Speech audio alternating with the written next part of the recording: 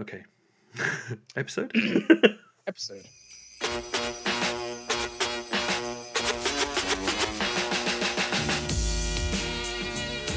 So welcome back. It's been a while. This is Gamf, and right now we are how many days away from Christmas? Fuck. 6. I think it's next Wednesday. Yeah. It's Thursday. Yeah. So we're 6 days away from Christmas, and we decided that a fun little let's get back to doing this thing would be for us to. Mark is currently opening an advent calendar. I just remembered I hadn't done my advent calendar for today. With what I hope is vegan chocolate in it. It is. Damn well is. Moo free. Marvelous. Moo free chocolate. Moo free. Oh, that's actually the brand. That's a good name. Ah, they're very good. They're best. They're done in Devon. Cool. Although weirdly, we noticed this is imported from Australia. That's very weird. That is very weird, isn't it? With the big recycle logo on the back after it's probably got, 14,000 carbon miles or whatever. Yeah, I do feel bad about those miles, I have to admit. Like, it's not cool. Anyway, we are doing the Charles Dickens A Christmas Carol story and its various interpretations. But the little twist that we put on it is we've each watched a version of a Christmas Carol, but neither of us knows which version we have watched. So we're going to talk about the famous fable. Christmas gimmick episode! Christmas gimmick! Christmas gimmick battle royale! Christmas gimmick! It's the gobbledygooker episode version of Christmas Carol. Get my tennis racket, I'm going to be Jim Cornette. Gene is Bob Cratchit. Mean Gene is... I can't even think of any Bob Cratchit lines to do as Mean Gene. Could you spare a penny, Mr. Ebenezer? Yeah. Can't do it. What Vince is Scrooge? Of course. God bless us, everyone. The thing is, though, in that version, Ebenezer McMahon just ends up meaner at the end of it. Absolutely, yeah. And Paul Bearer is the Ghost of Christmas Past. Oh! Exactly. Hang on a minute, can we just, before we get into this problem, who else would be... So who's Marley?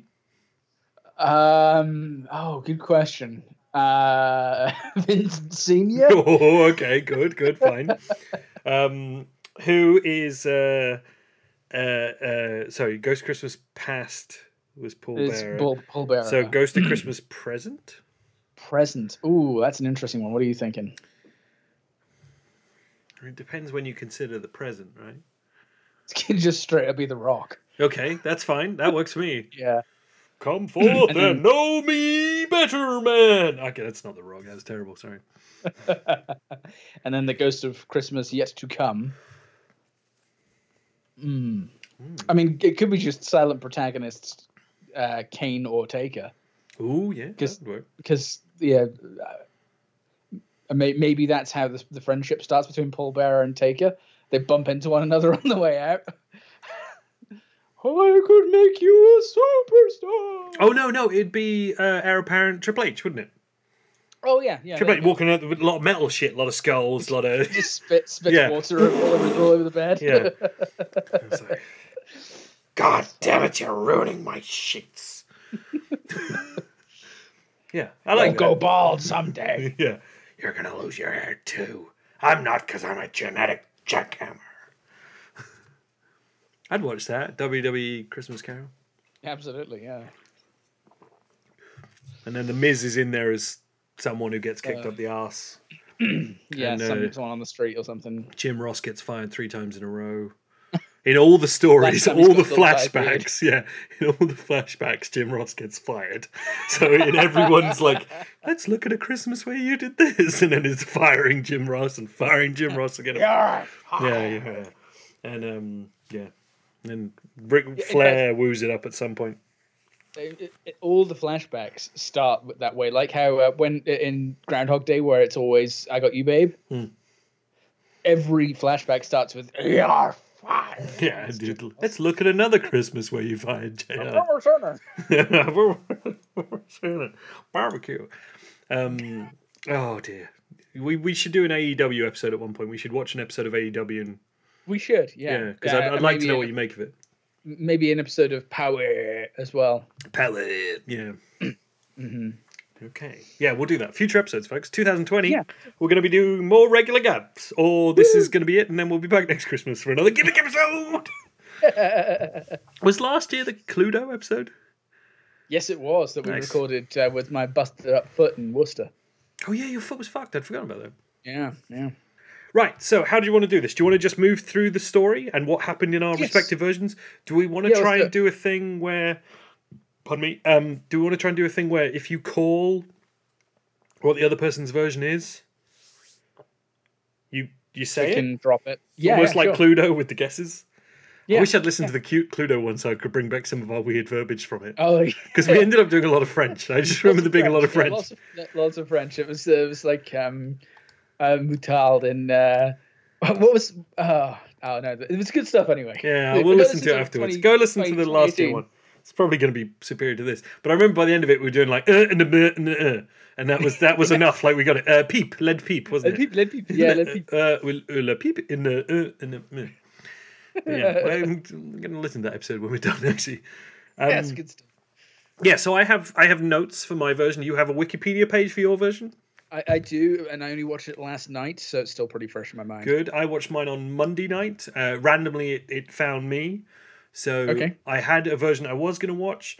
This is the only version I've watched. I have some quotes and some bits and pieces that I made as this goes along. And you have the Wikipedia page. So I do. we'll go through it. And if we can guess it, then I guess...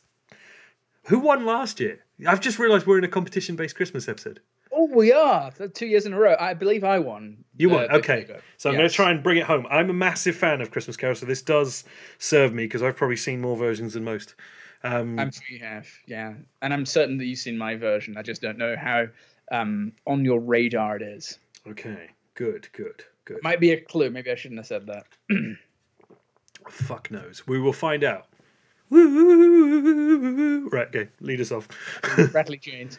Bradley Chase. Woo! I might cut in some music and things, I don't know. Whatever I Boom. Just all Undertaker. Like the Christmas Carol fits music pretty is all well. like bong. Like that bong and the music playing fits pretty well of like of a ghost showing up. So Might layer over some like carolers or something Christmassy over the top of the Undertaker's theme music. excellent. That'll be our thing. Right, so do you want to get us started? No, you. I would like you to get us started because this is you know it better than I do. Okay, so Stave 1. Marley's ghost. Marley was dead, to begin with. There is no doubt whatever about that.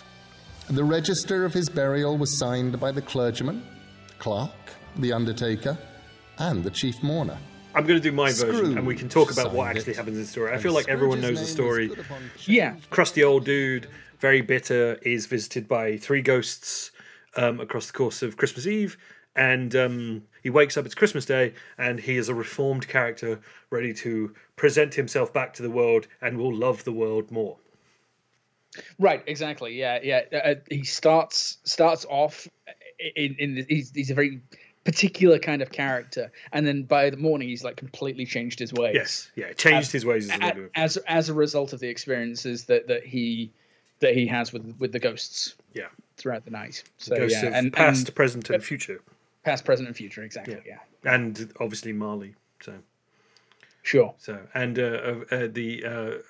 just out of interest, do you have like not the version you've done, obviously, and this isn't an attempt to narrow the field, but do you have a version of this you think is the best version?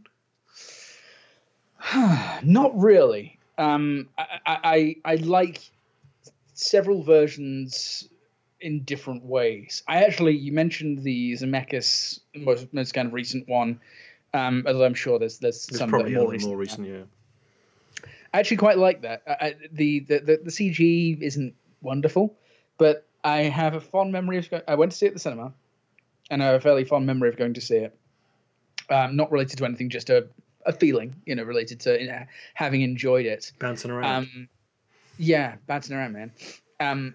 And so I actually quite like that telling of it because it doesn't shy away. I was worried when I went to see it that it was going to shy away from the darker aspects of the story, and it really doesn't do that. It's quite creepy in places and enjoyable in that way. There is a TV version that I couldn't tell you who was in it or when it was from that creeped the crap out of me when I was a kid. I will put money on that being the George C. Scott one because it is creepy as fuck. Okay, and he was a hell of a Scrooge. That was like the late 80s.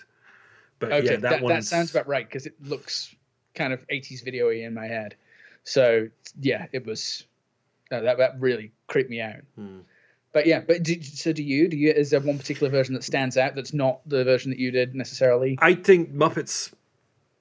Oh, Muppets is great. I think Muppets is a fantastic adaptation of the book. Weirdly, even though it's like Muppets. Sure, that rules that out actually, because when we first mooted this idea, I was pretty certain that would be the one you'd choose. Yeah, well, I thought it was.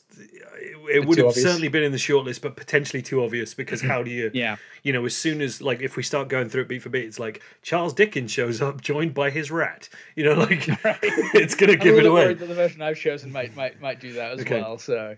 Yeah, but I think that's really good. I think the Alistair Sim one is pretty great, really. It always looks like crap lately on TV. It deserves a bit more care and attention paid into it, but I'm sure someone has remastered it at some point. But the version I see, the black and white version I see sometimes on Christmas, looks very badly video transferred. The Patrick Stewart one's pretty good. The one with the guy who played Frasier, I think, and the guy from Seinfeld is dog shit. The one that includes dancing CGI skeletons for no apparent reason in a musical number. Oh, it's very bad. I don't think I've seen that one. I think it's Kelsey Grammer. Kelsey Grammer, I think, as Scrooge, and Jason Alexander is either Bob Cratchit or no, he must be Bob Cratchit. But there's a bit where there's a lot of dancing skeletons, and it is bad. It's like a Hallmark Channel or something. It's terrible. Yeah.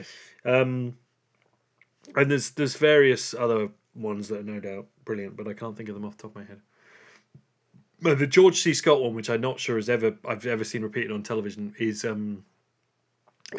quite harrowing. I remember all the look under my coat, look they are, greed and want or whatever the children of bad society, were just being like nasty fucking things. Scrooged, obviously, if you're going to look at revisionist stuff, Scrooged is pretty goddamn great. There was a TV version with the guy who played Grant Mitchell for like ITV, which is just not good. Ross Kemp. That's him. No, and he played he was a loan shark, like East London loan shark called like Eddie Scrooge or something. It was. Oh, that sounds horrible. Yeah, it was proper. Was it like they were trying to do Guy Ritchie? Yeah, let's say yeah. Type thing. Okay. Ugh, that sounds horrible. Yeah. So, assuming it's none of those versions. No, it's none of those versions. They all open in the same kind of way. Really, we open on the business. Today, you become a man of business. I'm looking forward to it, Headmaster. You will love business. And it's I guess it's Christmas Eve. Yeah. And Bob Cratchit is working away, and Scrooge is counting his money. That sort of thing happens. So. Take it away. So mine starts with shots of London, various shots of London. There's probably a title sequence in there somewhere. And Scrooge opens a window, sees some carolers, and declares, "Oh no, Christmas! I'm going for a kip until it's all over." And that's the introduction to the version I saw. Okay. He then mine starts with carolers, actually. Okay. Yeah. Victorian or contemporary? Victorian. Mine's kind of Victorian too. It's a bit of a anachronistic mess, mine, but yeah, it starts with it. Yeah, mine too, actually, funnily enough. But yeah, it starts with characters, carolers rather, and then he gets a visitor, like a local woman. There's usually a charity person who comes to visit him. Yeah, seeking charity and yeah. So that's kind of where it goes next. And there's actually a series of visits, charitable visits, where that's kind of the opening gambit is a series of visitors and increased exasperation and dismay. Yeah, I think in mine, I haven't made a note about it, but I think it was in that first movement. It was on the street, and Scrooge takes money out of the charity guy's pot, and then kicks out the walking cane from under him. Oh, okay. So to be like to really hammer home he's a bad seriously. guy. I think he just like I forget what the charity guy said, but he's rattling a pot and he's just thank you very much, and he takes the money, and then he probably says something else, and then he kicks the thing out from under him and the guy falls down. So there is also in this opening montage there is a bit where Scrooge blows up the carolers with a like a comedy Danger Mouse style bomb. Okay. And then I think it might just literally flash and there's some like science class style skeletons. Excellent. Oh, this is a great version. You're gonna love it. Is it a comedy version then? It's debatable. Okay. All right then. It has a laugh track. All right. So, but whether it's funny or not, we'll decide as it goes along. So I need to take off my first few notes. Okay, so yeah, so you in yours there were charitable visitors, as there are in a lot of the versions. Like, would you like to give to the poor, and the poor should, what is it, to go to the workhouse, things like that. Right. Yeah, there's a couple of mentions of workhouse in mine, but it's actually from the Cratchit character. The workhouse gets mentioned, and kind of in passing, nothing really kind of severe. But Scrooge really doesn't focus on that too much. But then, where does it go from there? So it moves on to that evening has kind of almost passed by, or like that part of the evening's passed by, and they're settling down. Yeah, closing up the business for Christmas. Closing up the business, exactly. And then there's one last visitor, and it's the niece relative. Forget what she's like one of Scrooge's relatives who he would have gone to visit. It's traditionally a nephew, but it's a niece in your version? It's a niece in my version. Interesting. Yes. Okay, that narrows it down. Doesn't help because I can't think of one with a niece, but it certainly does. Okay. Because usually it's what's his name?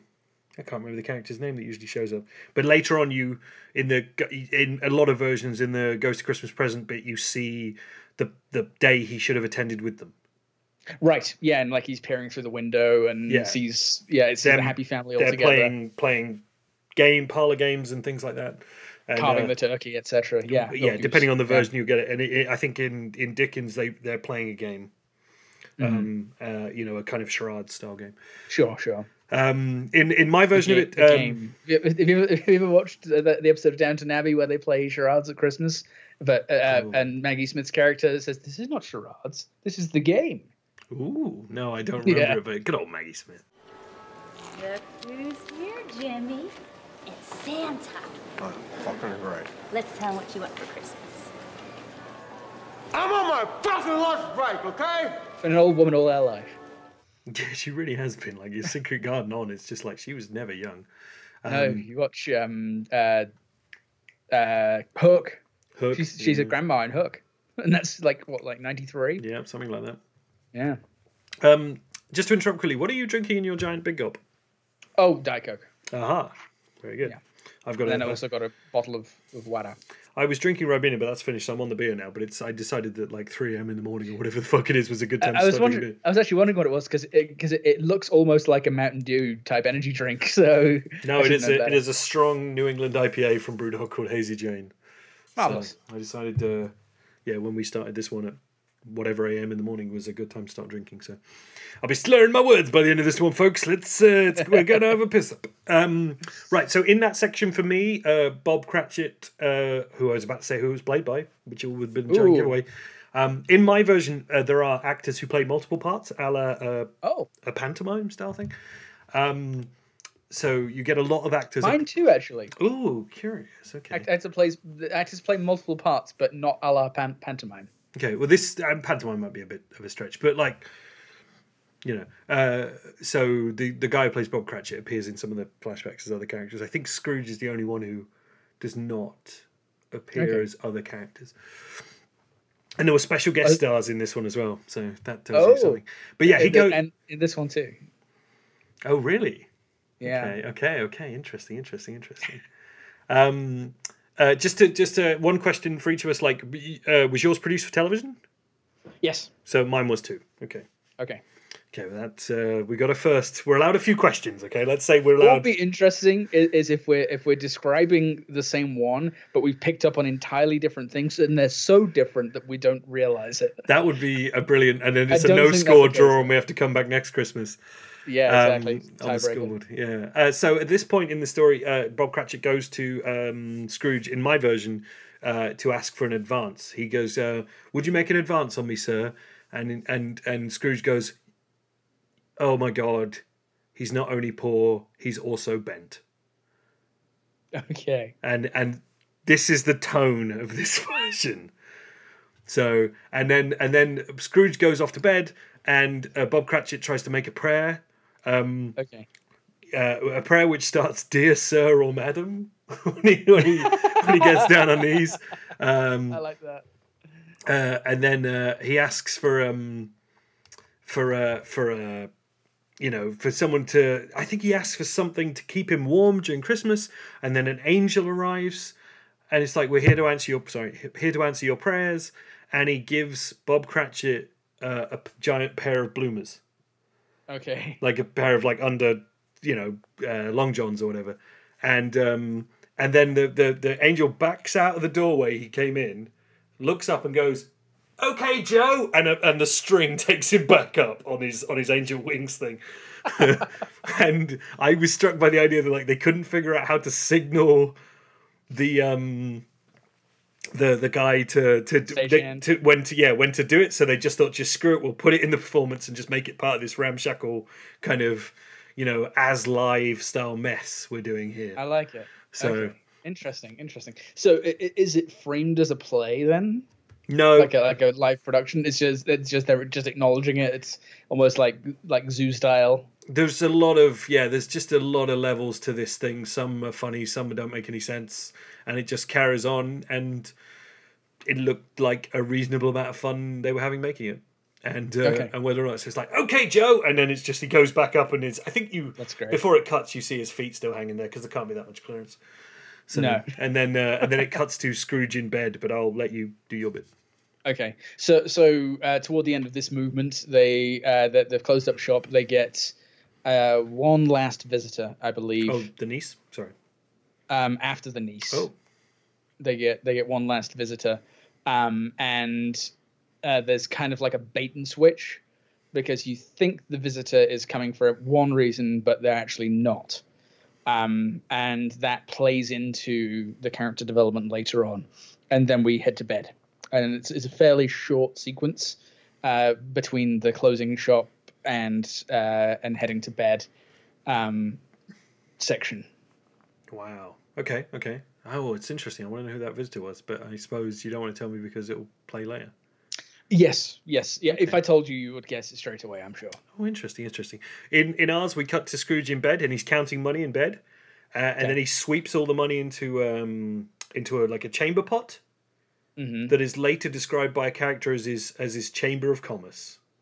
Oh, brilliant! Which is both a good joke and a joke that went entirely over the audience's head, because I don't think anyone did it. And then he gets into bed, and then we're into there's no real Marley in this version. It's the kind of the angel that visits Cratchit.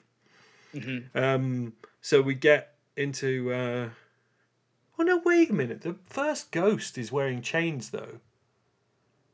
So I suppose the first ghost is also kind of both Marley and the first ghost, thinking about it. So yeah, but the first ghost, I'm about to go into the first ghost bit. So if you've got anything to do before the first ghost arrives, then yeah.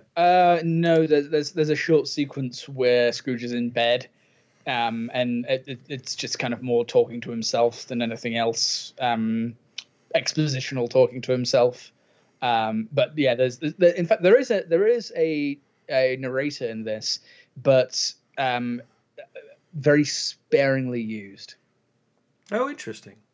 Yeah, and in fact, the does he have a rat? No. Okay. The person who narrates shows up physically in the retelling later on in one of the flashback sequences. Crikey! All right, nice. Okay, so first ghost. First ghost. Stave 2, the first of the three spirits. When Scrooge awoke, it was so dark that looking out of bed he could scarcely distinguish the transparent window from the opaque walls of his chamber, until suddenly the church clock tolled a deep, dull, hollow, melancholy 1. So it starts with the clanking of chains. Yep. And Scrooge wakes up in bed and he announces, "Flippin' plumbers, they promised they'd fix that cistern 3 weeks ago." Audience laughs. I think I might have guessed it. Oh, interesting. Okay. Let me finish. Should I hold it? I'll hold it. I hold it, and then the first ghost takes him. Says, "You've been a bad bloke" or whatever. None of this is actually dialogue. The flipping cistern bit was, but he announces like, "You need to change your ways," all that sort of shit, and then it's like, "We'll take you back 1 year to the past to see one of your victims." Okay. And then we're going into the flashback. So your first ghost? My first ghost. Don't know whether I should say this, as whether it will give it away, but it is the traditional clanky chains, woo kind of ghost. And he shows up, and there is there are several kind of comedy beat moments where it's almost playing to the camera. Okay. Almost fourth wall breaking, but not quite, like right on the edge of it. Because at first it's like stage fog and backlit doorway and stuff like that, and he's a big guy, and he comes through the door, and he's going oh like this, and it's just eerie. But then he kind of goes oh and looks around a little bit almost, and it plays it quite heavily. This is Marley, or this is the Ghost of Christmas Past? Yes. Oh, so they've done the same thing as my version did, where it's almost like combines the two. Because traditionally, almost the same. Marley is these are the chains I forged in life, right? And then the Ghost of Christmas Past is often portrayed as a little girl or a candle, like, or both. Interesting. Yes, none of that. Yeah, no. okay. The Ghost of Christmas Past is almost a mixture of, and there's none of that, like these are the chains that you whatever you said. Forged in life. Forged in life. But there is kind of like I'm going to show you type thing, but it's an imposing figure. Interesting. Okay. So you're into flashbacks now? Into the flashbacks. So we cut from there to Jesus Christ, the laboratory of Dr. Frank N. Stein. I'm beginning to question whether what I think it is what it is. So now. we drift past. We go like, because they start. You should have actually, before it cuts back. The doctor's like, the ghost is like, "Well, do you remember that time you wouldn't give the doctor the money he needed, and he was trying to save people and whatever?" And then it fades through, and it shows you a sign that says Frank N. letter N. Stein, Frankenstein, who, and it cuts to him in the laboratory, and he's cursing out Scrooge, who hasn't given him the money he needed, and then the doctor is visited by Dracula, who is proper like full blown white face makeup, like Bela Lugosi rip off Dracula, who calls Frankenstein master as if he's Igor. Oh, weird. But then they drink this potion, and Frankenstein becomes a monster himself in a kind of Jekyll and Hyde way. And then they talk about reanimating the monster, and they've been building the monster, and the reason that he was asking Scrooge to lend him money was to build his monster, and he wouldn't. But it turns out so they're going to reanimate the monster. You think it's going to be the Frankenstein type monster, but it's not. It's a lady monster called Fanny, and Fanny wakes up and she loves Frankenstein. She wakes up and she literally says in like monster thing, "Fanny loves Frankie," and then and so she sits up out of her coffin, and then it's all like, "Oh, she's so vivacious or whatever. We've got to finish the male monster," and that's what Scrooge won't let him have the money for, because he's missing one piece for the male monster, and then the is it the piece I think it is? Well. So, and then Dracula goes, "Oh no, wait! I got you one of these," and he lifts a long tube off the Christmas tree and goes, "I know, I got you the perfect one." And he's like, "Oh my god, this is the best!" And he unwraps this long tube. You're like, "It's the piece you think it is," but then it turns out it's a nose, and he needed a nose for the monster because they're going to dodge the obvious gag, which is probably what you thought, which would have been giving him, a phallus. And So he puts the nose on the thing, and then they reanimate the actual Frankenstein who sits up. But then that skit ends with the animated monster wakes up and also wants to have sex with Dr. Frankenstein. And then Scrooge wakes up in bed thinking he's had horrible dreams. Oh, okay. He then complains, this is the classic, but instead of doing the, there's more of gravy than of grave about you type joke, he then complains he shouldn't have had that cheese, and then says he should have left it in the mousetrap. Because he's a skinflint, you see, so he took the cheese out of the mousetrap to eat. I get it. Okay, that has me thinking it is what I thought it was again. Okay. But I'm gonna hold on to it. So can I just add, actually, that segment ends, and I think that's where an advert break comes in. He rings a bell, something about it being a Saturday night, and he needs a recharge, which I guess is like, drinking type terminology. Sure. Yeah, recharge glasses or whatever. And he rings a bell, and then a wardrobe opens, and a busty lady comes out, and they cut to an advert break. And now that has me questioning myself again. Okay, good. I'm glad. This version is like legit amazing, because it's not like, I'll probably never watch this again. It's not a good adaptation. It's kind of stupid and weird. So your visitation by the first ghost is? So my visitation by the first ghost is a flashback to relatives of himself. So it's the standard thing. Like this is the past. This is what it looked like. Different to yours, and in fact, a lot of versions, Scrooge is fully aware that the ghost is doing this. It's like there's full consciousness. There's no questioning of was this a dream. Okay. It's always very apparent that he kind of like he's aware that this is going on, and doesn't really question it. And so the first flashback happens, and there is a scene where two of the characters are trying to trick one another into they're trying to trick one another into saying the wrong thing in front of a third character. And it backfires on one of the characters, but then ultimately it's like a double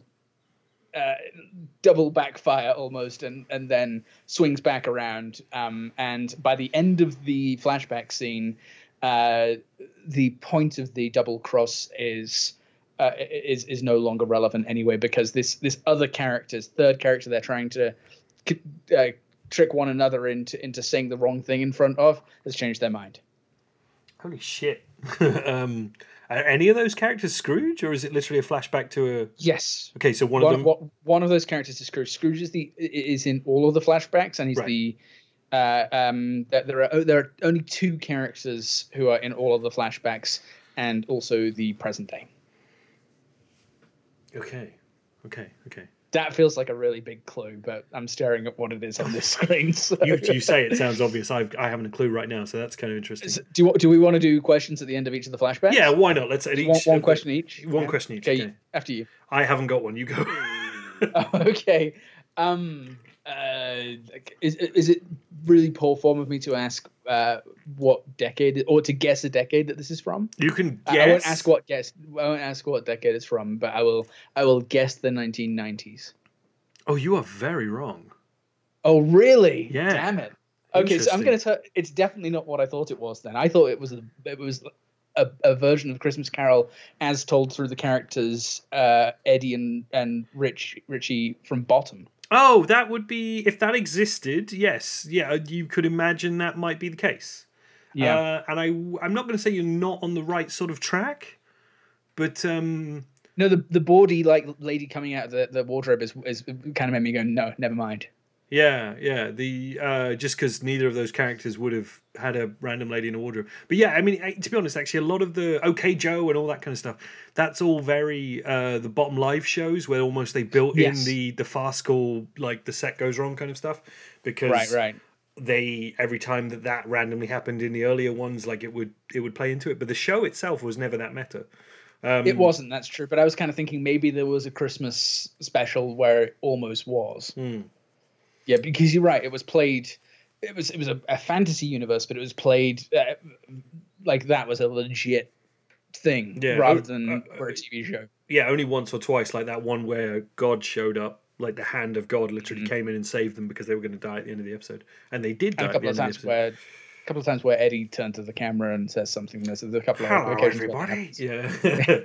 It's a pretty good Ed Edmondson. Yeah, no, I spent a lot of my youth doing Ed Edmondson. Have I got a question for you? That whole bloody two characters trying to swizz another one just really just bended my mind. I can't think.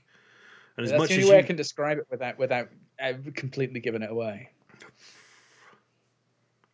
is yours British? Yes, Okay. So it was produced for UK television. correct. Okay. All right. That's my question. Okay. The visitation of the second ghost. I want to say stave 2, but we might be in stave 3 by now. I can't remember how many staves Okay. there are. Yeah, I think 3. Yeah. The third stave. The second of the spirits. Scrooge awoke in his own bedroom. There was no doubt about that. But it, and his own adjoining sitting room into which he shuffled in his slippers, attracted by a great light there, had undergone a surprising transformation. So mine, in theory, this is coming back off an ad break. So mine starts with a dance number between visitations, where there's schoolgirls dancing in the street, Okay. all men dressed up, and then they do carol singing, and then Scrooge bemoans them, like he opens a window, he's like, "Oh, carol singing," and then the leader of the group, the headmistress, let's say, they claim they are singing to save fallen women. But we're saving fallen women. And Scrooge goes, "Well, you better save me one." And then he pours piss on them from the window. What the hell? I mean, he empties a chamber pot. It's not like, obviously, but it's clearly piss. Okay. Yeah, and you better save me some. And then he says he wants to go to bed to get a little peace. And then he turns back to the bed, and the female ghost of Christmas Present shows up, and Scrooge says it's the best present he's ever had. Of course. Okay. Again, we're building a picture in my mind of slightly bawdy humor. Yeah. And now I'm thinking it's a 70s thing. But anyway, and no need to confirm or deny I have my question. I'm not trying to. I will not. Yes. So the second vision from in mine is actually another vision of a slightly more recent past. It's not the ghost of Christmas Present. In fact, it's the same ghost all the way through. Oh shit! Really? Yeah. Mm-hmm. Okay. So that's a significant. Oh, this is what you mean about it being almost like a two-hander for the most part, then. Yeah. Okay. Yeah, because you go back to kind of like almost like similar versions of the characters and a different situation. Again, there's an attempt at trickery of a character. Different characters they attempt to trick a different character. But I just remembered a line and it made me laugh.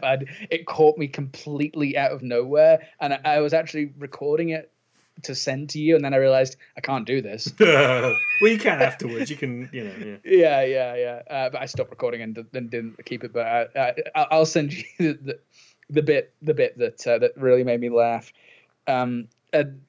Anyway, so another scene plays out where there is an attempt by Scrooge. Scrooge is being all evil and kind of not doing a wonderful job at it, but being like deliberately malevolent. And then there's other characters who he's trying to manipulate to his way, and it goes somewhat wrong.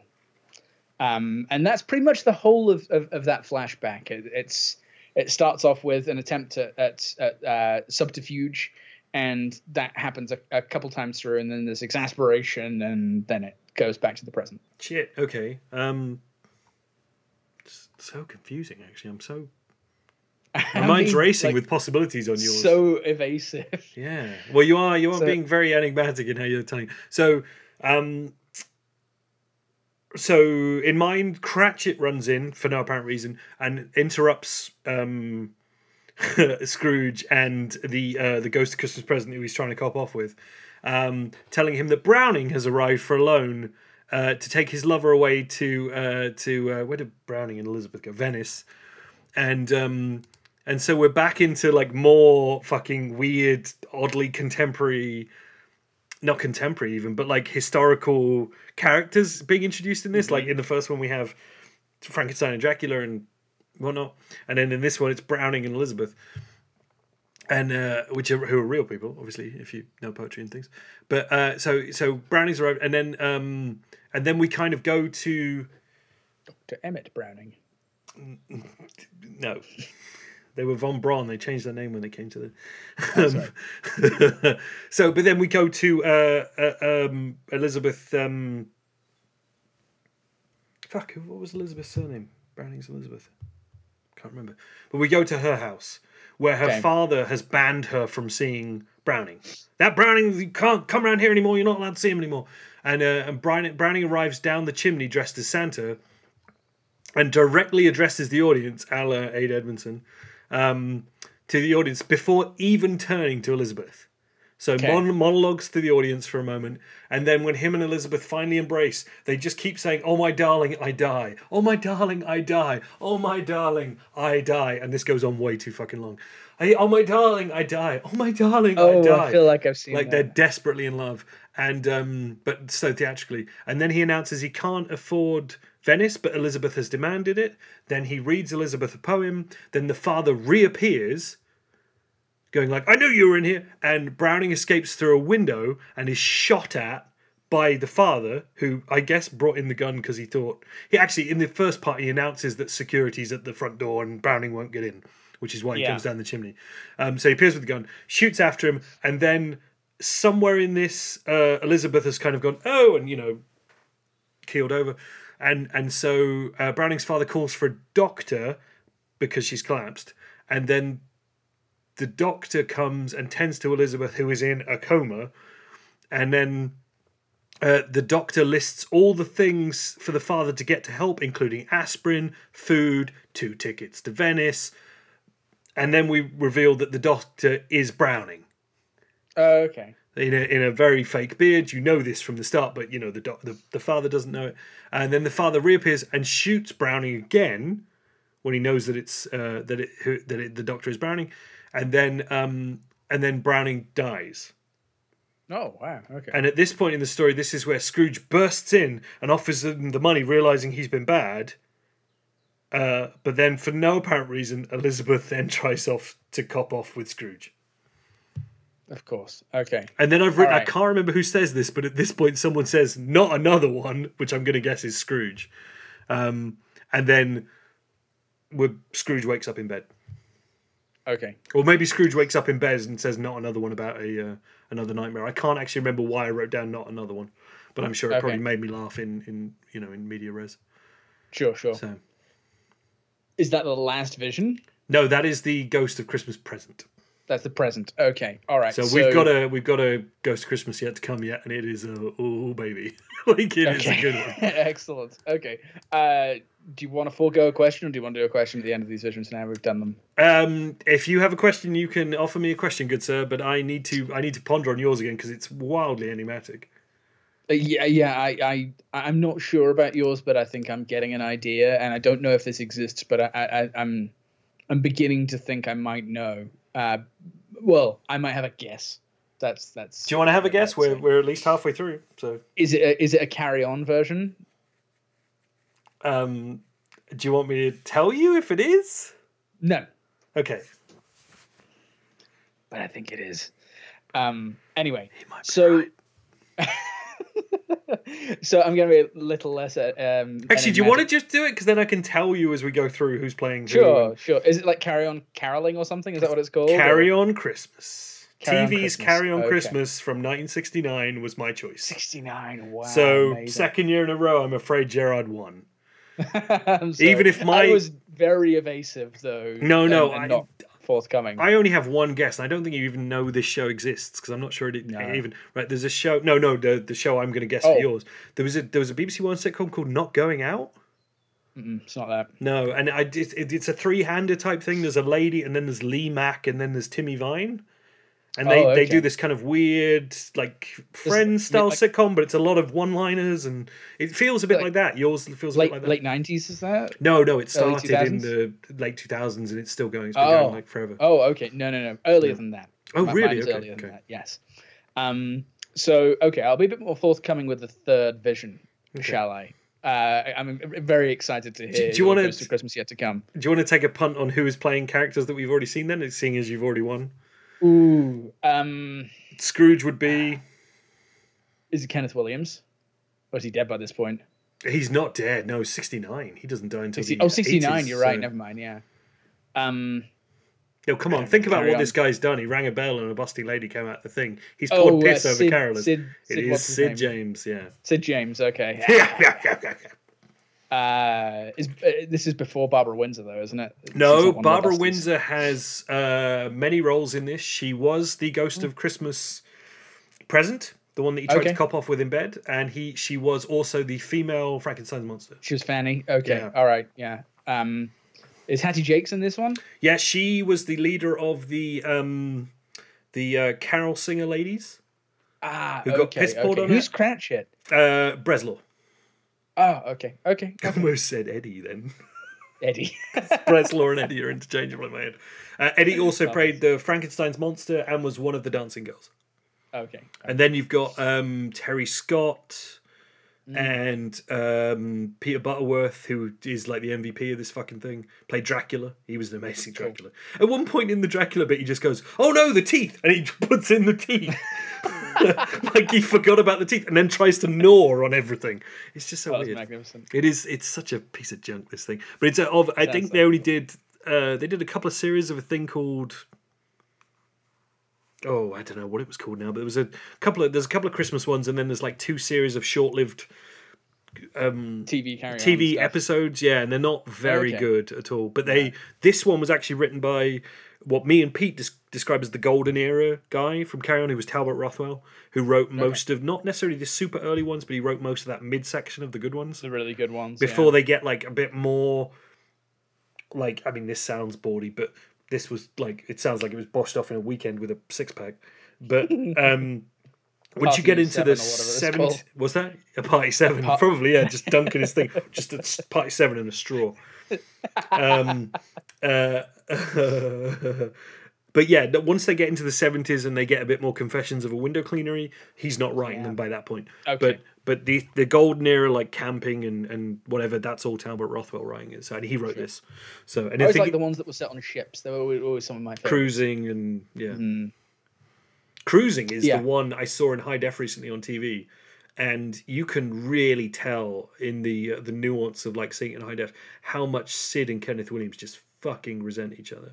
Really? Yeah, it's where you just see them staring at each other, and I took a picture of it on TV and sent it to my brother and was like, look at them fucking hate fucking each other, you know. Fascinating. Oh, and the ghost of the OK Joe was what's his fucking name? I always call him Gorf. Charles Hawtrey. I didn't even have to look it up. It just popped into my head. Charles Hawtrey was Gorf. So. Yeah, I know the one you're talking about. Yeah, the kind of like almost Kenneth Williams one, but not as camp. Stave 4, The Last of the Spirits. The phantom slowly, gravely, silently approached. Again, like the previous 2, we go to a scene with so we go to characters, and there are these familiar characters, different versions of these familiar characters. Same actors playing the same actors portraying them, and except this time it's in the future. Okay, and it's in fact in the distant future. And there are versions of the previous characters in the scene. In fact, in the first 2, there are 2 actors. Famous double act, in fact, and they're not in the first. They're not in either of the first 2 scenes together. Oh, I think I've just figured it out. Together. Okay, don't say it yet. Fuck! I should have guessed that you'd go for this as well. God damn it! I could have had this earlier if I'd really thought about it. Carry on. I think you got it. No, you weren't. You did carry on. I said you said carry on, so I said no, you did carry on. 3, 4, God bless Mr. B at Christmas time and baby Jesus too. If we were little pigs, we'd sing piggy, wiggy, wiggy, wiggy, woo. Piggy, wiggy, wiggy, wiggy, wiggy, wiggy, wiggy, wiggy, wiggy, woo. Oh, piggy, wiggy, wiggy, woo. Piggy, wiggy, woo. Oh, piggy, wiggy, wiggy, wiggy, wiggy, woo. Utter crap. So yeah, we're in the future. And in fact, this is assuming that you still haven't guessed it. These are the only versions of the characters that we're completely unfamiliar with. Yeah. In the previous 2 flashbacks, we're familiar with those versions of the characters, but we're not familiar with this future version of the characters Because they've got to deal with the nibble pibblies or whatever. Exactly. Yeah.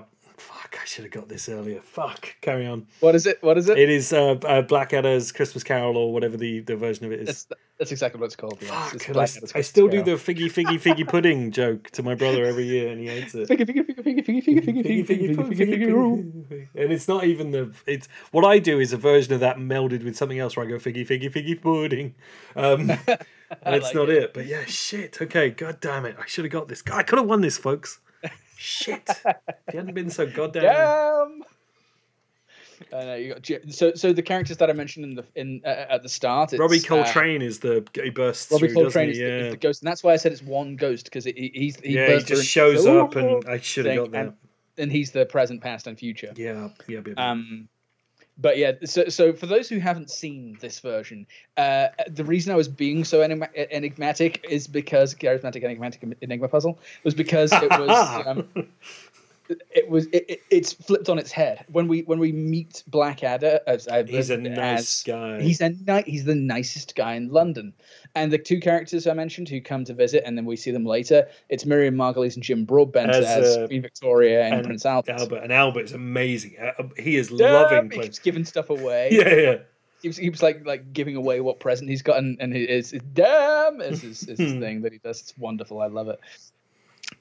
Yes, so it's flipped on its head. He's the nicest man in London, and again, that's why I was very evasive with the visitors because unlike the visitors who are coming begging for charity, I guess they are coming for charity, but they're expecting it. And before the first visitor arrives, they have £17 and 1 penny. In profits because he's so they've made lots in the year, but he's so charitable and he gives away so much that's all they've got for left over for the end of the year.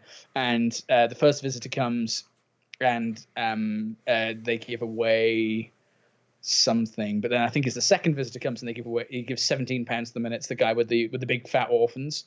Yes, he's got such big fat orphans. Yeah. Who all look the same. They all look like, I thought, wow, they're triplets. And I looked it up and they're not even related. One was from like Bulgaria or something. It's really weird. Okay. Yeah, but so he gives away all his money, gives away all his presents, and then he gives away all his Christmas food. And initially that's why when Queen Victoria and Prince Albert visit, they're after, that's the bait and switch I was talking about. So they come in and they say, we're visiting the most generous person in all of London town. And then the switch is, it's like the old lady next door, and they ask for money initially, and then they give them the turkey, and the turkey's this tiny, it looks like a pigeon, like a tiny little thing, yeah. And then the trick, this is more for the audience than for you because you know it, but the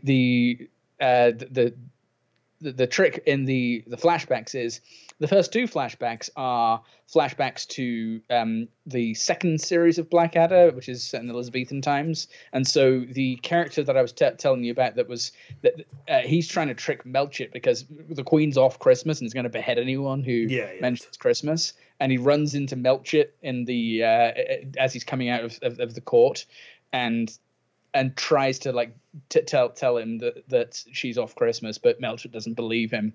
And then by the time that he gets in, she's back on Christmas. And so that was kind of the double triple cross. Which had me so confused. I have to admit, I was so thrown. There was a point at which, if I hadn't have asked if it was going to be if it was a British TV thing, I was like, did Farscape or like Stargate do a Christmas Carol? Because I was thinking you've got a small cast of people and they're playing multiple parts, and I could see Richard Dean Anderson doing a good Scrooge. Or, He did a great yeah. Scrooge, actually. Yeah. I was just thinking like that, but you'd already said it was, and they did a Groundhog Day episode, which you kind of referenced, and I remember Sure. Oh, my good point, short yeah. period of watching Stargate. I was thinking like, oh yeah, if they did like a gimmick comedy episode, you could have like visitations through the Stargate and different people, and we'll show you the past. But then you said it was British, and I was just like, I'm lost, So They never did that. I wish they had. That would have been great. Or terrible, but probably terrible. Yeah, probably terrible. But the second, the Ghost of Christmas Present, which is just another flashback, goes back to the third series of Blackadder, which is the Prince Regent, who's Hugh Laurie, and that was the two people. Fry is Melchett, but he's not in that third series. So, and Hugh Laurie is the narrator. That's who I alluded to. Yeah. So it opens with Hugh Laurie. I do remember that. Narrating over the carolers. So and the bit that really made me laugh, and my retelling of it probably won't be as good, so just go and watch it if you're listening, is that they're trying to play charades, and the game. I think you'll find it's called the game. They're trying to play the game, and Blackadder stands up and does it, and he does the book thing, and Baldric says it's a book.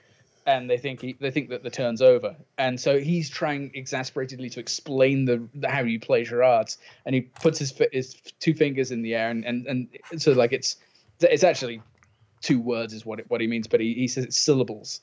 And two silly balls. Two silly balls. I remember that. And then he says syllables, and then the Prince Regent gives up, and he said, I think it's getting a bit silla myself, and that just floored me last night, really because he put silla instead of silly. But there's the other attempt at swindling, and that is that Baldric is going to dress up like an old lady and come and steal stuff. But then it turns out they've actually let a real old lady in, and so then I think that scene ends with Blackadder going out to mug the lady and get the stuff that she got given back, because he's a right rotter. But the lesson, and then we go to the future. And it's the distant future, and it's all nibbly pibblies, and there's that giant spinning CGI, not laser. CGI, but super laser beam thing, which isn't in the wide shots for some reason, because it must have been like a CSO effect. Maybe, so you can almost see like the coloured backdrop of the set, and then in some shots it's there, and in some shots it's not. It's the same with the vision screens when they have things. Well, there's a lot of half finished effects. Yes, and they get around that actually quite well, because whenever Miranda Richardson's talking as the Queen, and then Stephen Fry and Hugh Laurie are both in that scene as her triple husbandoid. Yeah, husbandoid. It's very Blake Seven. But whenever she's speaking, it's like a close up of her face on that screen that did have the laser on it. But yeah, in the distant future, he's like Grand Supreme Commander Blackadder, and he's like a space army guy. And Baldric shows up in a leather pouch, leather posing pouch. But then it comes back to the present, and Blackadder's getting some ideas. The Blackadder of the present, the Scrooge Blackadder, is getting the idea that actually being bad kind of pays off. So. Every time they go to a vision, Robbie Coltrane character, who is, I noticed in this rewatching, alarmingly like Hagrid in this. Actually, that's true. Yeah, very big and hairy. He's got a big beard. He's got a Scottish accent, but still. Yeah. Every time he goes to a vision, he kind of does the wiggly finger thing and goes woo. And so Blackadder, Scrooge asks what would happen in the future if I was good.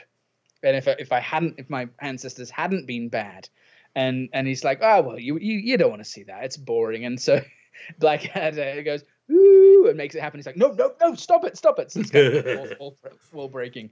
And they go to the future and they swap places. And Baldric is the Supreme Commander, and Blackadder's standing there in a posing pouch. So he learns the opposite lesson. This is the flipped on the head nature of it. He learns the opposite lesson, that being bad will pay off. And so on Christmas morning, far from having being a transform, this is why I said a transformation has taken place, and not he's gone from being bad to being good at the start. Well done. I didn't even notice that. Well done. Because he's switched around, and now he's bad. And the Queen Victoria and Prince Albert visit again, and Baldric answers the door, and he's just gotten through with getting rid of all of the the people who'd visited him the night before, including Millicent, who is his niece, who's got the silly laugh, like yeah, I do, yeah, Millicent, yeah. And she shows up with her foppish husband, and he steals all their money. And then the big fat orphans show up, and he like slams the door in their face and steals their Christmas pudding. And I forget what he steals from the and he shoves the end of the Christmas pudding, which is clearly like a piece of like foam. Like a tiny Christmas pudding, isn't it? There's a tiny Christmas pudding. He shoves the holly end into Baldric's mouth. Yeah. Baldric is the Bob Cratchit character, obviously. But then Queen Victoria and Prince Albert show up, and he's gone off to sit and count his money that he's just stolen from Millicent's fiance. But then they show up, and they've rethought it, and they're going to give him a title, like he's going to be Baron Blackadder, £50,000 or something like that, like a huge fortune in the 19th century. And he shows up and insults them and calls the Queen a big like fatso or something like that, and that's pretty much how it ends. Yeah. But yeah, shit. Could have won this one, folks. I really could have done, but never mind. 2 in a row. I'll get you next year. Next year. So, would you like to hear the rest of mine? I would love to hear, because you said that the that's why I've kind of rushed through the whole thing, because I really want to hear the Christmas Future thing. So in the Browning one, it was Frankie Howerd who was the guest star. Okay. Which is why you get the monologue, because it's fucking Frankie Howerd, and he was, he just turns to camera and does it. That's all up Pompeii was. And Hattie Jakes was Elizabeth, and again Butterworth was the father and things like that. So we come back, and it's Scrooge in bed. Sorry to sidetrack you, but Frankie Howerd and Pompeii. It reminded me of I, Claudius, and how we appropriated Blimus from that. And I had to explain that to someone the other day, and it didn't make any sense. Blimus is from Carry On Cleo. Is it really? It's Sid James in Carry On Cleo. Because he would say like blimey, and so Blimus because of the thing. Yeah, no, I Claudius would have been much more real than that. But Carry On Cleo is Blimus. Funny.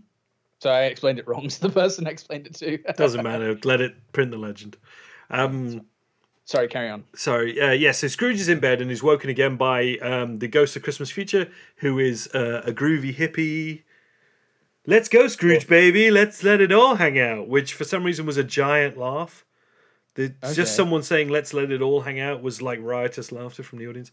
But it's Breslaw as the ghost of Christmas Past in like a Ghost of Christmas Future in a wig and little John Lennon glasses, and like he's got like a pasted on mustache, and he's wearing like a leather cowboy kind of jacket and stuff. And that vision shows them Cinderella. Oh, okay. Who is Barbara Windsor again. And this whole thing is almost written in like rhyme. So it makes pains to try and make lines rhyme. I can't do them all, but I always the first Barbara Windsor thing where she's monologuing to herself. She's dusting up the kitchen. She's like, always wearing the same old rags. Isn't life a bleeding drag? Which I thought might have been the line that would give it away for some reason. But so I wrote that one down. And then the sisters bleeding might have. If I'd had enough context clues, then life a bleeding drag. Yeah. The sisters appear and need their clothes. They are played by Butterworth and Terry Scott again, in proper pantomime dame fashion. And then Scrooge arrives asking for 6 months' rent or 5 months' rent that he hasn't been paid, and says that he'll take it out of Cinders, which is rapey as fuck. Barbara Windsor. Yeah. And he's all like, oh, he's trying to seduce her, and she rebuffs it because she says she loves Buttons. Okay. So, and then Buttons appears, and she tells... Just a straight up pantomime. It's gone full pantomime. I don't know how, like, the weird steps that have to be taken for someone to come up with the idea, like, okay, we'll do Frankenstein and Dracula in Seg 1, and then we'll do Browning and Elizabeth in Seg 2, and then we'll do fucking Cinders and Buttons, but yeah, it's full blown pantomime. Buttons shows up and she tells him, Buttons says he wants a piece of Scrooge as well. Buttons is Charles Hawtrey again. So everyone's in love with Scrooge at this point for no apparent reason. And then for some reason, Buttons has the lamp, and says she needs a good fairy, and then Cinders gives the lamp a good rub, and there's probably a joke about rubbing a lamp. I'm sure. And the good fairy appears, which is Frankie Howerd again, with a weird. He's in a silver dress and a big old like bouffant hair, as the good fairy, which they play on the fairy thing. Okay. But he turns around at several points and he's got like a weird prosthetic ass. For no reason. For no reason other than it's funny that he's got this giant like sticky outy triangle bum. Underneath the dress, or underneath like, the stuck on dress? outside? No, underneath the dress. Or I at was least picturing like a in the same baboon material. ass stuck on the outside. No. It's more like a giant like a cardboard triangle. Yeah. That just sticks out the back of his Weird. dress. So yeah, I don't know. It's very strange. Where did you watch this, by the way? Was it like YouTube or? No. Pete has them on DVD because of course he does. Of course he does. Because he went through all the carry-ons a while back, and then he's found the DVDs of the ancillary rubbish. Right. Weirdly, I saw this years ago while I was house sitting for you on Christmas.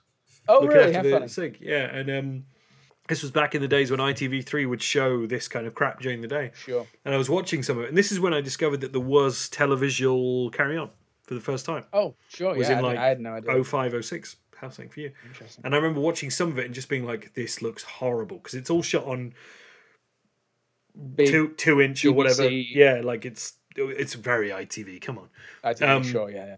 But it's all video, like, and it Yeah, looks yeah. like video, whereas the films look like We've got films. Where you've got like green burning when there's too bright a light and stuff. Yeah, a lot of that, a lot of bleeding edges and things, and also it has those little. Do you remember in the upper corner up here, there would be those little 3 lines.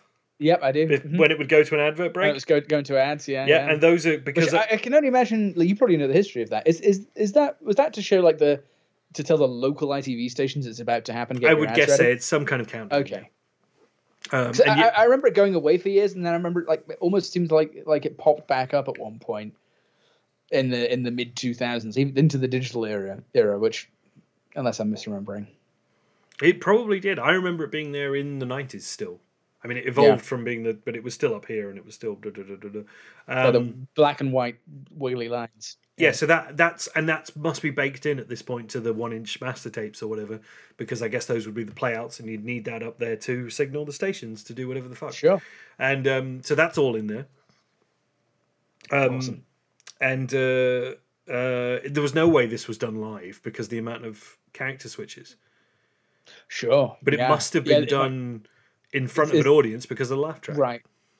Yeah, so probably taped over a day or two. Possibly, I would think there was probably just breaks. Okay. But maybe they did enough costume changes to make this work. But I just don't see it really. Like, it looks like there has to have been gaps just to get everyone in costume and out. Sure. I don't think you'd manage to do this even live to tape without significant gaps. Because that's when Roy Chubby Brown comes out and entertains the audience. Hey, everybody, is a load of racist shit. Yeah, exactly. Anyway, what was I? So Scrooge then reappears and tries to drag Cinders away, but the fairy casts a spell to stop Scrooge, who then goes after Scrooge herself. So the fairy, Frankie, everyone wants Scrooge. Everyone wants Scrooge because it's Sid, and Sid was all man. He's like a British Shatner. That's a good description. It's terrible. And then Scrooge wakes up in the bed and pleads he'll change his ways because essentially Frankie Howerd, as a fairy, tried to rape him. And he runs out into the street to give all his money away from his chamber pot because he's got all his money in his chamber pot. He wants to give it all away, and he runs up to a woman. He offers her his Chamber of Commerce. He runs into and he's giving a woman. He's like, take the money, put your hand in my pot, kind of thing. And then Bernard Breslow comes out as a policeman and arrests Scrooge for doing that, and is marched off. And we end as Scrooge walks off into the distance, trying to explain to the policeman that he's changed his ways because a silver fairy tried to rape him. Because there's nothing like a case of the not gays to shift your character around. I suppose so. Yeah, I mean that's basically it. It's like Die Hard's full of those moments. Actually, the moments that reassure you that Bruce Willis is definitely not gay. Oh yeah. It's really weirdly full of them. But yeah, so that's how it ends. That's how my one ends. And then the roll credits and, the kind of music starts. That sounds like a fascinating version. I mean, I can see why you said now that you may never watch it again, because it does sound like baseboardy nonsense, but a truly fascinating piece of history. Yes, yeah. The fact that they somehow decided that cannibalizing their own industry at this point, 1969, was a good thing. So early, yeah. I would think it would be like late 70s, and when people are starting to die and or don't want to be associated anymore or hate each other, that would be when they'd make the leap to TV. Yeah. Because didn't they try and do like a revival of that in the 80s with like Julian Clary and stuff? 93 they did Carry On Columbus. That's Carry On Columbus. 92 rather. Sorry, it was Carry On Columbus. Okay. Okay. And that's that's Julian Clary's. Julian Clary, Rick Mayall, the sort of Ben Outen crowd. Like you get a few, whoever's still around sort of brings it in. Lexi Sale was in it. Those sort of people kind of come in as a kind of like, we're going to restart it. It's like, but it's weirdly like, I think if that had only come a couple of years later when like Britpop was a thing and you could have had Blur do music for it, I think you could have kind of, you could have got away with that, but it's just a smidge too early for like cool Britannia type stuff. Yeah. So the 1969 Carry On films were Carry On Camping and Carry On Again, Doctor. So it really is at the height. Really is. That by that point they've done 1, 2, 3, 4, 5, 6, 7, 8, 9, 10, 11, 12, 13, 14, 15, 16, 17, 18 films. Holy crap. How many are there in total? Oh, 20 something. Hey, man. Wow. I'm going to say 20, 28, 29. Depends what you want to carry, what you want to count. Because there's That's Carry On, which is the clip one, but was theatrically released. They also did a TV show of that shit where there was clips. And then Carry On Columbus, which I'm not going to count as the original, the original bunch. But yeah, for a while, no one from the originals was in that, right? In Columbus, Jim Dale played Columbus.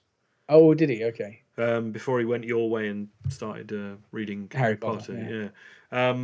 So weird that is that like, because everyone's like, oh, Jim Dale, like, and they all kind of like, everyone talks about him like he's this, RSC Shakespearean type kind of like, you should watch some of this Carry On shit. That he's not what you think he is. He's a fine actor, but he was a pop singer. Yeah. When he first popped up, I think he was like a Cliff Richard knockoff. Oh wow! Okay, and he only shows up the first one he's in, isn't he? Like he's someone's husband in a random scene of Carry On Cabby. I think I would put my money on him being his first one, and he's like Valerie Leon or someone's husband. Okay. In the cab, and she has a. Am I remembering this right? I want to hear this version, even if you're not. She's basically. I think the thing is that. They think they're having the kid and they go to hospital and they come back and it turns out she's not and they go back again. And so one of the stories in Carry On Cabby is just them going back and forth to hospital in the cab, not having the kid. Ring us a vague bell. And then I think somehow at the end of it something else happens and he suddenly had the kid and they're all like, ha ha ha ha, Okay. And then, so that's the first one he's in. And then Spying, he's a joint co-lead in. What year was Cleo? Cleo 64. Oh wow, okay. So you're already quite a lot in because you have those early ones that aren't. They're like more like Ealing comedies, and then it's really black and white ones. Yeah, there's a couple of black and white ones, and then weirdly they did Spying in black and white out of choice. Okay. So they've already made the move. They've already done Carry On Jack was in colour, which was one of the ones on the boat. It was the historical one. And then they go back to black and white for Carry On Spying. the next year. And then Cleo is the most sumptuous one, I think, because they inherited all the sets from Cleopatra that was shooting in London and then moved, but they left all the sets. So they just we can use is that why it all looks so good? Okay, yeah. I didn't know that. They inherited a lot of stuff. When Elizabeth Taylor got a cold and decided she wanted to go and film in Italy, the production had to rebuild all their sets. Wow. Then Cowboy and Screaming, and then you've got the weird period where there's two, which you can or can't count, depending on how you want to believe it, which are when the Carry On name was under dispute. Oh, interesting. Because the studio the brand changed hands and, You know, whereas Kind we of like think the of now Casino Royale situation with Bond. a little bit, yeah, more, yeah, like a creative team. Like there was dispute over who owned the Carry On name, and one, I think Anglo American or whoever had been bought by someone else, but whoever was left was going to like, oh, we can produce Carry On films because we own the name, and then the other guys were going to do it, so they own the name, and then that's where like Rank Film comes into it, like the Rank organization becomes a thing which ultimately owns them all. But you get Don't Lose Your Head and Follow That Camel, which are from the Carry On thing, but they don't have Carry On in the title, apart from like later on video it was Carry On Follow That Camel, which made no sense, and Carry On Don't Lose Your Head, which made no sense.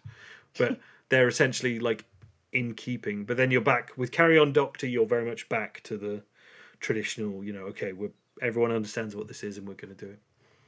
So cool. A brief history of the Carry On films. Fabulous. When I like discovered the Carry On films, and they were kind of, you know, bright and silly, and for like a 10-year-old kid, it was just silly, bawdy jokes. I guess more slapsticky than anything was the appeal. My dad absolutely hated the Carry On stuff. I remember you saying this before. And I wonder if it's because that might have been his predominant memory of it, and that was kind of like the, I don't know, dinner ladies, and that's better. The 2 pints of lager and a packet of crisps thing to us, to him, and so he had that. Everything was coloured with that as a result. Even though there are some pretty good films in those early to mid days, that golden era that you mentioned. It's interesting how that can kind of colour your perspective on things. You know, pure speculation, but I do wonder if that's what caused it. I mean, it's something to rebel against, isn't it? Especially when it seems so like mainstream ITV of your parents' generation. I can imagine my nan and granddad laughing at it and being a rebellious teenager and hating it. I could understand that, and now it's just weirdly part of culture that seems kind of a bit at the edges, you know. Whether you agree with Dad's all Army's of it kind of similar. Yeah, he hated Dad's Army, and I really liked Dad's Army when I was a kid. More charming. Dad's Army's, well, no, they're all charming, but you can recommend Dad's Army to a wider crowd than possibly could a Carry On film. That's a really good point, and actually brings me to something I was going to speak about, but didn't want to interrupt. How big of an audience did these films ever have outside of the UK? Because to me they feel like an oddly British thing, and I don't know whether they had any transatlantic success or you know, like how they always joke in The Simpsons about how Jerry Lewis films always play well in France. I don't know how well these will have translated, just because they're so steeped in cultural reference, not in a kind of like Blackadder type way where it's modern sensibilities in a historical context, but that there's a cultural element to the Carry On films, I feel, that is fairly typically British. I don't know, the seaside comedy type thing almost. I think in the slightly more unevolved television marketplace that the 60s and stuff presented, they might have travelled more than you think. In the same way, at one point we could almost hold our own with American TV production, and then it's really only in the 70s and beyond where it really ramps up and we can't. Like TV here ends up being quite small, and TV over there just is massive and explodes. It could be done, but I don't know is the truth of it. I think I remember reading something about one of them playing well in the States, but I could see it. I can't think of a reference for it. I can see almost more of those earlier Ealing comedy type version of it, rather than the kind of like getting into the seaside postcard humor later ones where it's, you know, it's all Sid James and Barbara Winter's boobs popping out. Yeah, I could kind of Sid see James's boobs were always popping out. I could see like the black and white, even more like kind of Will Hay style type things, playing a bit more. But I don't know. I could be wrong about that. I think you could probably mention the term Carry On to lots of people here, and they wouldn't know what you're talking about. Whereas I think if you went into this, I think at least our generation and older, most people would probably know it in the UK. But then there are things the other way around that's the same. I think in a way they would have been cheap enough that they didn't have to travel. Certainly, yeah.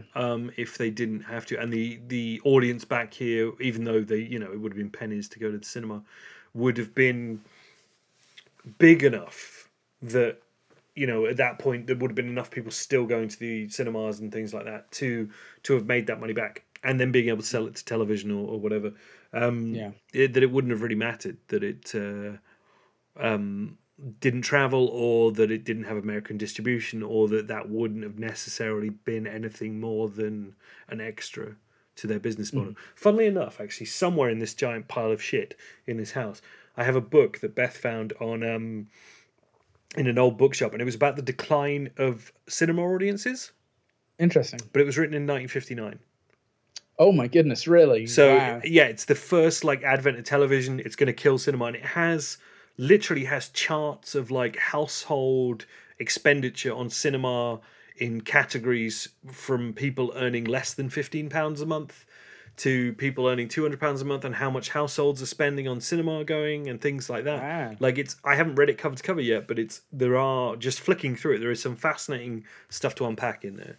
That is interesting, because I imagine it wasn't falsely prophetic in any way, because I remember as a kid when we would drive around to and from different places in Birmingham, there were lots of gala bingo halls, and they were all old Gaumont cinemas. Worcester's one is. Yeah. Right, exactly. So they were all old, and so there were hundreds of them around. And in my mind, a cinema was the Odeon on New Street in Birmingham, or the Arcadian, which was brand new, and so there were far fewer of them on the ground. And I imagine with the fact that there was no home entertainment outside of the wireless, that probably came to fruition and was probably fairly accurate.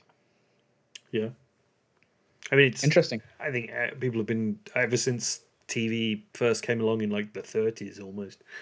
Sure. I think people have been declaring the death of cinema in some form or fashion. Sure, and it's never died, but it's never quite died. It's been, I'm I mean, glad about it. In theory, I think at this point we've had increasing year-on-year cinema attendance to something like 2004. Wow. It's actually been going up by the numbers, and so that's kind of interesting. But now we get into more event-style films, if you get an Avengers Endgame or a bloody Lord of the Rings or whatever the fuck, it's gonna draw. But it's attraction-based cinema. But at one point, I remember somewhere, and it was when we worked together years ago, someone brought in a newspaper from the 60s, and the first thing I did was flick through it and find the cinema listings. Oh, interesting. And it showed what all the cinemas were showing. And at that point, there were maybe 5 cinemas in Worcester. And one was an arcade at that point. One was a bingo hall. The other one was the Northwick, which is the building I love, which is now a furniture showroom, but might have still been a gig venue back then. The Odeon. And I forget what the other one was. But they all had their a gimmick, really. The Odeon would have been one screen. What's now a Shipley's would have been one screen. The Gaumont. Northwick, and they were all showing different things. One was showing romance pictures, one was showing The Robe or something, big Hollywood. The other one was showing Gorgon the sea monster, and you're just right, okay, different flea pits, different audiences, different gimmicks. You could go and see a different film for a penny each night or whatever, but they were all very much a different style of film. Sure, it wasn't like the Odeon and the whatever Vue is now. Is it still Vue? It's still Vue, yeah. Where they're showing the same films. Yeah. It was, they all had their own kind of gimmick. That's fascinating. I didn't know that was how it went down back then. Yeah, I would think it all breaks down, and some of them would have been owned by. I mean, Gaumont was a filmmaker as well, so it would have all. Some of it would have been based on what that particular distribution chain was making, whether it was making the horror pictures or the bullshit. But one of those would have been the one showing the carry-ons. Mm-hmm. So I don't know which one. I would love to know, actually. We've wandered wildly off topic. We have, and we've gone almost 2 hours. So. Have we? Any last any last Christmas Carol thoughts? I want to watch more versions of it now. I feel like in retrospect, I haven't watched very many versions of it. I'd really want to rewatch Muppets Christmas Carol, because you're right, that is an excellent version. I would recommend that. I'm seeing it on Saturday myself. Marvelous. The Neil Gaiman reading at the New York Public Library from a couple of years ago is absolutely fantastic. And if I haven't cut chunks into it, I will close out with a bit from it. Well, this is a good omen that you will. Oh shit! It's a gaming gag. Gaming gag. Gaming gag. Gaming gag. I love it. I think it's one, if not one of my favorite books, then it's one of the best works of human fiction. Simple as that. Agreed. And the fact that we managed to pick such amazing bastardizations of it, both of us, comedy versions from BBC, or not BBC, but from British television, is I think we did quite well here. I agree, and I was genuinely worried when I was watching it yesterday, because I actually wanted to watch that and the Zemeckis version. Okay, but I couldn't find the Zemeckis version. You'd think it'd be on Disney Plus. You go, it's listed on Disney Plus, but when you go to the screen, it says, due to contractual obligations, this will not be here until Christmas of 2020. Oh shit! Did they list everything they own on Disney Plus, but they just like? I've only seen that one, but my guess is they must, or at least things that they think people are going to be interested in seeing on their platform. So it's like, come back later and watch it on the one true platform. Coming soon, when we haven't sold it off to whoever the fuck. And I think it was sold to Prime, but I tried to find a version of it, and I think it was only available for sale and not rental. Okay. And it was like $9.99 or something. So I was like, I'm not quite sure I want to do that. I don't know whether I want to own it. But the way I actually watched the Blackadder one was there is a version of it on YouTube, but it's pushed in worse than any Simpsons episode you've ever seen, and it is it's like looks like a 12th generation VHS. So I watched merely seconds of that and I went back to Prime and paid $1.99 to own it. Oh, nice! Prime. That's pretty good. You could do. So I'm happy with that little Christmas present to myself for this. So, it looks as good as it can on that, because I think it's just SD TV really. Yeah, it's fucking. It's never gonna look one. Yeah. But it looks perfectly fine. Sounds all right, and it's good. It's good stuff. Excellent. I'd highly recommend it. Anyone who hasn't seen it, I would highly recommend they watch it, because Blackadder is bloody wonderful. Yeah, I actually have somewhere in this garage. I have a box set of the complete Blackadder that I bought from a charity shop for like a couple of quid. Oh, great. DVDs? DVDs. When cool. When I first was planning to set up this garage as a kind of SD watchback thing. So I might dig that out and actually watch that one myself, because it's been a long while. I remember it quite fondly, but there's chunks of it I don't recall at all. The Nibble Pibblies, I remember that. Yeah, and Hugh Laurie does an American accent in that. Oh, he does, and it's his house accent that would come later as well. It's not quite, but it's more. Hello, sick people. It's less kind of down here, and it's more kind of all over the place, like this. Zaphod Beeble Brooks. Yeah. I had completely forgotten it existed until it was available for free on Prime a few years ago, or Netflix if they had Blackadder at one point. It was available for free on one of the streaming services at one point, and I was like, I'd forgotten about that, and watched it and loved it, and that was probably 5 or 6 years ago now, and so it immediately leapt to mind as it was going to be my second one after watching the Zemeckis one. But yeah, I think it's turned out pretty well. I think we would have gone much longer if I'd had to describe the Zemeckis one. Yeah, well, I'm sure that no one will be able to watch the my one, so I'm not going to tell you to. Where would you find it? Yeah.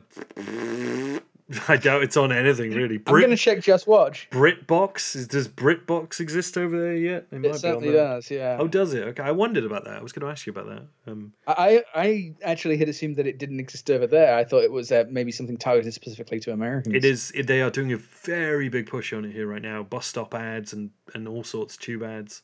So it's called Carry On Christmas, right? Carry On Christmas. There's several ones. It's 1969's one.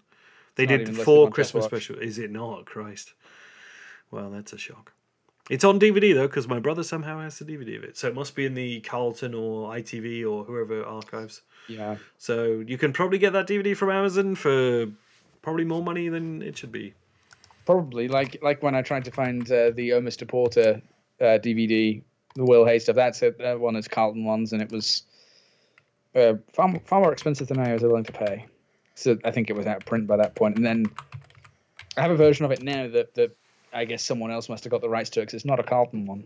Okay. I think a lot of that, I think the old Carlton Seagram library got swallowed into Canal Plus at some point. So that sounds right, yeah. Probably in there. But I know ITV weirdly own a lot of their stuff as well. Hang on a minute, let me have a look in the old video box here. I cannot see the logo on the side of that. But yeah, on Amazon in the UK right now, that will cost you $5.99.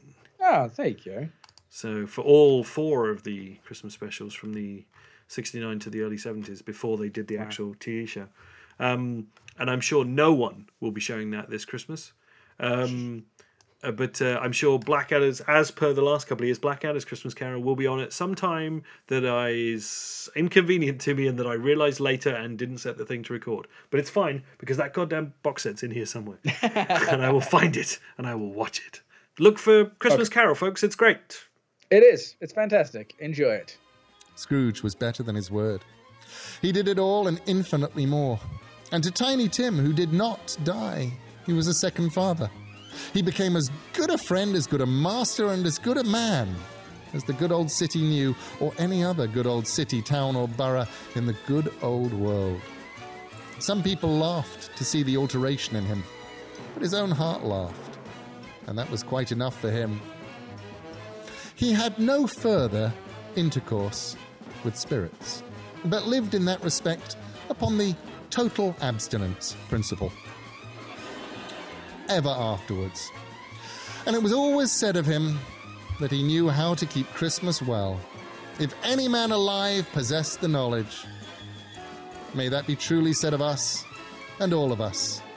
And so, as Tiny Tim observed, God bless us, everyone. Well, that was fun. That was fun. We got a little lost in the weeds at the end.